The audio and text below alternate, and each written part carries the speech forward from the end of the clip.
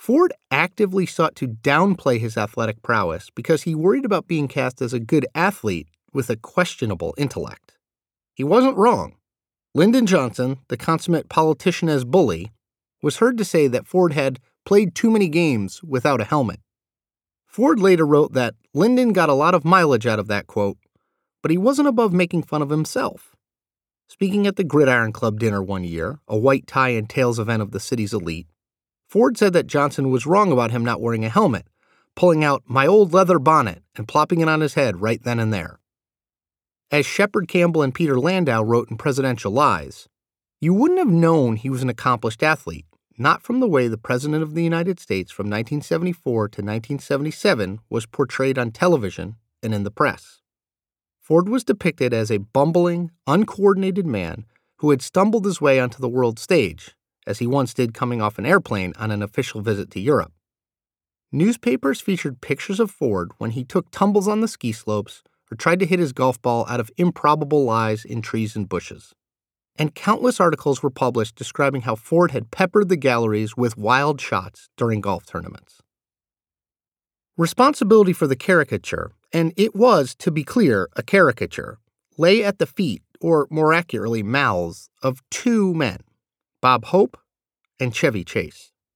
Hope, who made it a point to play golf with every president, was a regular partner of the president, but he was merciless in his portrayal of Ford's golf game. One of my most prized possessions is the Purple Heart I received for all the golf I've played with him, Hope said at one point. At another, you can recognize him on the course because his golf cart has a red cross painted on top. While Hope was an established comedian and roaster of the high and mighty, Chase was, in the mid-1970s, an up-and-coming comic. That is, until he began to portray Ford on Saturday Night Live. Chase's Ford was, to put it plainly, a bumbling idiot. In one early sketch, which carried the words, "This is not a good impression of Gerald Ford," on screen, Chase mimicked an Oval Office address by the president. He sneezed into his tie. He mistook a full glass of water for a telephone receiver. He hung up phones on the wrong receivers. Telephone humor was all the rage in the 70s. He accidentally banged his head on his desk. He fumbled with charts.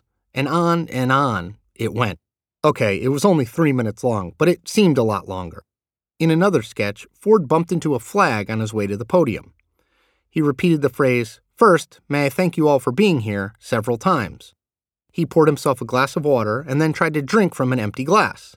You can imagine where the sketch went from there. And then there was the 1976 debate sketch.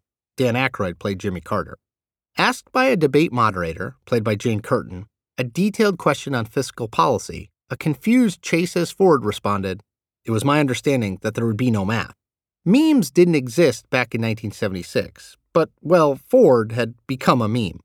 The best athlete ever to occupy the White House became a bumbling fool in the eyes of the public.